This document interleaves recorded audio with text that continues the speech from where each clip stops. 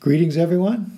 This is Pastor Mike, and I'm at home in one of the upstairs rooms in my house with my Bible open to 2 Corinthians chapter 1, where it says in verses 20 through 22, "For no matter how many promises God has made, they are yes in Christ. And so through him, the Amen is spoken by us to the glory of God. Now it is God who makes both us and you stand firm in Christ. He anointed us, set a seal of ownership on us, and put his Spirit in our hearts as a deposit, guaranteeing what is to come." In the mid-1800s, in Ireland, there was the Great Potato Famine. And there was a man, had a wife, several kids, just struggling to survive. Many of his friends had died in the famine. Many more had chosen to leave and emigrate to America. He began to hear stories of America as the land of opportunity, as the land of promise where you can get a fresh start. So he determined in his heart, I'm going to get me and my family to America. But he was poor, had no money. So he scrimped, he saved, he sacrificed, and it took them years. But after several years, he managed to pull together just enough money for a passage, for a ticket for him and his family to go to America. So the day came for them to leave. They packed up their few belongings, gathered some food, a few loaves of bread and some cheese, and got on the ship, bound for America. Now the passage was about 2 weeks long, and it didn't take long before their food ran out. And they would watch as passengers would go into the dining car, and all this food was there, and they would eat to their heart's content. And days began to go by, and they had no food. And this man started to think, what am I going to do? One day an announcement came over the loudspeaker, and the captain said, the wind and the currents have not been favorable, and we're not going to arrive at our destination on time. It's going to be several days, if not a week later, for us to arrive in New York City than we had originally thought. And this man thought, I'm not going to make it that long. We have no food. So in desperation, he went down to the kitchen and he begged the man in charge. He said, listen, me and my family, we have no food. I'll work. I'll wash dishes. I'll clean the floors. I'll do anything. You don't have to pay me. Just I'll work for food, whatever the leftovers are from the people in the dining room. And the man in charge of the kitchen kind of looked at him with a odd look. He said, just 1 minute. And he went and he called the purser down. And the purser came in and he saw this man and he said, you know, sir, there are serious consequences for being a stowaway on this ship.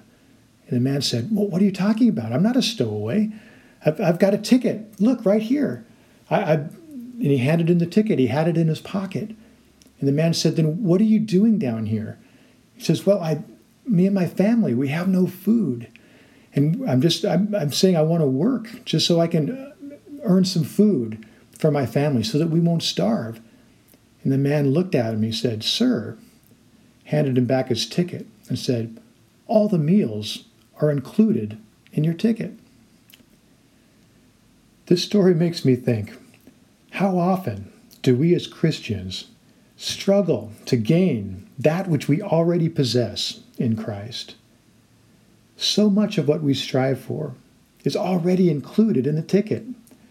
But like this man, we don't experience what is ours because we either don't know it already belongs to us, or we don't know how to get to the dining room, how to experience that which we already possess.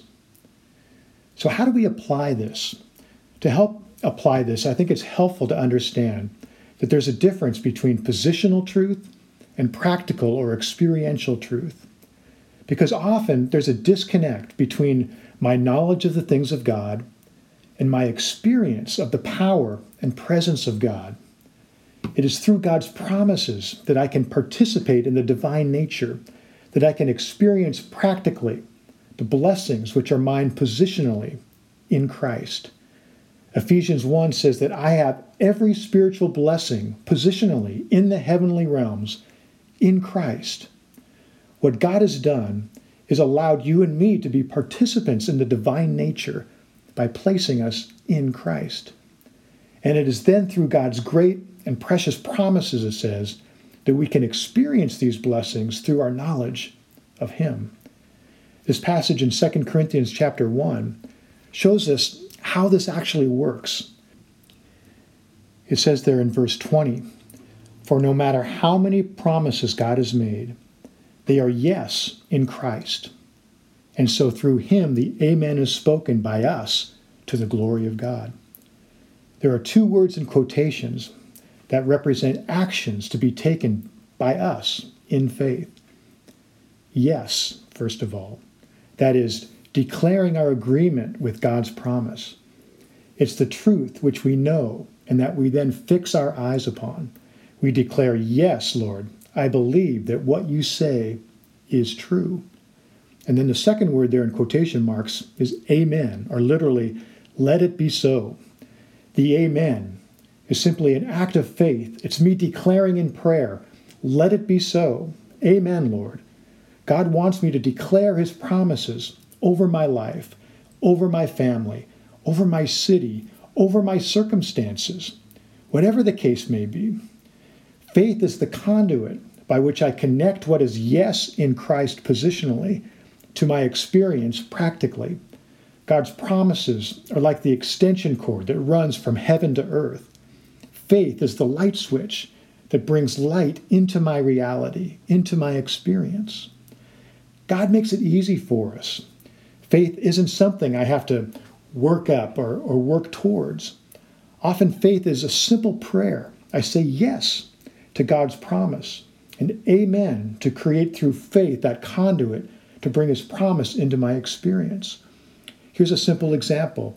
In Philippians chapter 4, verse 19, it says, "And my God will meet all your needs according to the riches of his glory in Christ Jesus."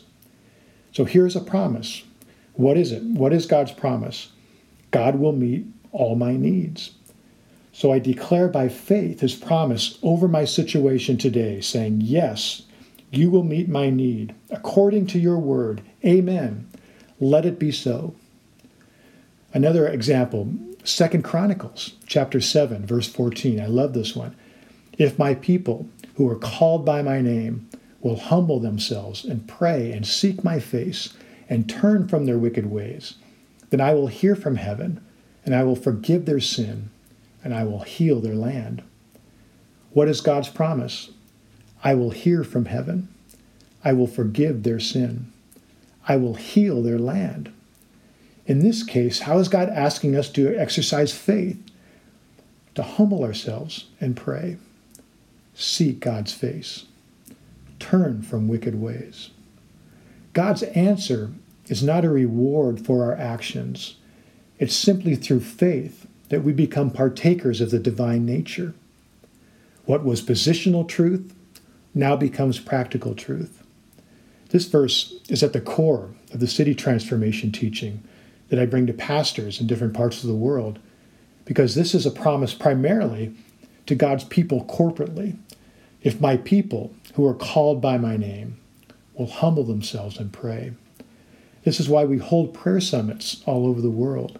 We declare together God's promises, his blessing, his authority over cities and villages and regions to tear down principalities and powers and to welcome and install Jesus Christ as Lord and King over these places, that his rule would bring transformation and a healing of the land.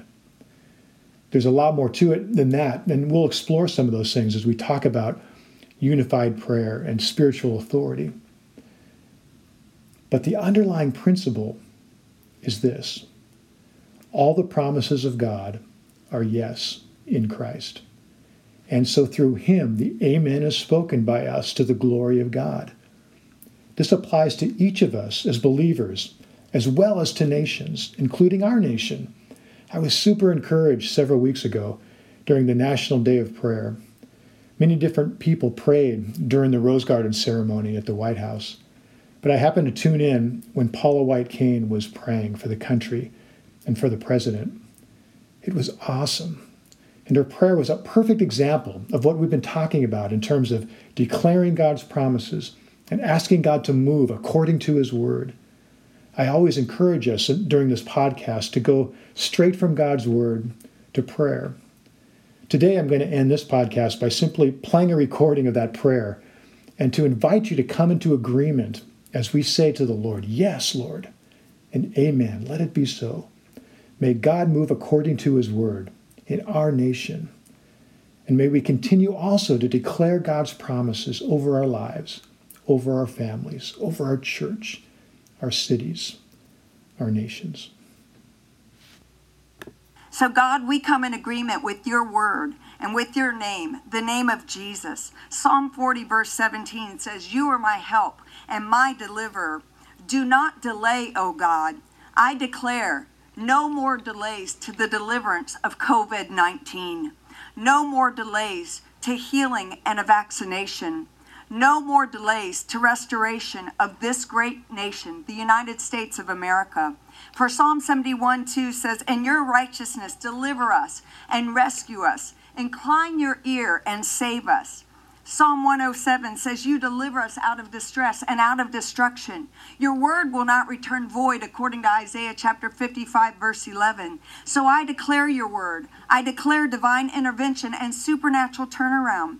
You will restore this land. According to Psalm 118:25, "Save our nation, O Lord, and send prosperity now." For Deuteronomy 28:8 says, "Command your blessing upon this land." You said in Deuteronomy 8:9 to bring us into a good land without any lack. For your word declares in Psalm 33:2, "Blessed is the nation whose God is Lord." So I declare you right now to be Lord over this nation, over the United States of America, and we receive your blessing over any plague, over any economic distress. You will stay the hand of the enemy according to 2 Samuel chapter 21, verse 16. When 70,000 men died by a plague, David cried out as he covered himself in prayer, and the Lord answered and said, "It is enough. Stay now thine hand." Lord, let that be the cry today, and let that be your answer. Lord, enough coronavirus, enough to death, enough to fear, enough to poverty. Stay thine your hand. We pray over President Trump and First Lady, Vice President, and Second Lady, and this administration. I declare Psalm 89, verse 21. Let your hand establish President Trump, and let your arm strengthen him. I declare Psalm 98:1 that your right hand and your holy arm will give him victory. We declare victory in the name of Jesus. Isaiah 58:11 says, "Guide him continually." And you said in Psalm 78:72 that you would guide him by the stillness of your hand.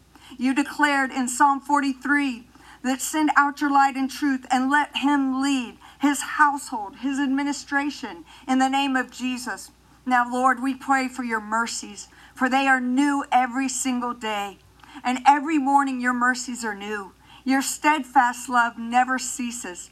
I declare new mercies for hospital workers, new mercies for doctors and nurses, moms and dads, pastors and clergies, CEOs and employers, for the president, vice president. God, your love is steadfast and it endures forever. So right now, wrap your arms of love around every person who is hurting, every person who is confused, scared, tired, weary, sick, lonely. Let them know your love. Let them know that you will never leave them and you will never forsake them. And in conclusion, I declare Isaiah chapter 43, verse 19. I ask the Lord to do a new thing in our nation by giving waters in the wilderness and streams in the desert. Malachi 4:2 says, "Jesus, arise over the nation with healing in your wings." President, one last word. Like David, who had had victory after victory after victory after victory, would face his biggest battle. It was called Ziklag. And they would take his wives and his children and the city would be burned down. And he cried and he wept and he began to pray out to God, and God gave him a word. And through fasting and praying, I believe this is the word for you and for this nation. The Lord spoke to him and said, "Pursue and go after them, and you shall without fail recover all." Sir, the word of the Lord, I believe, for this nation and for this administration is you will recover all.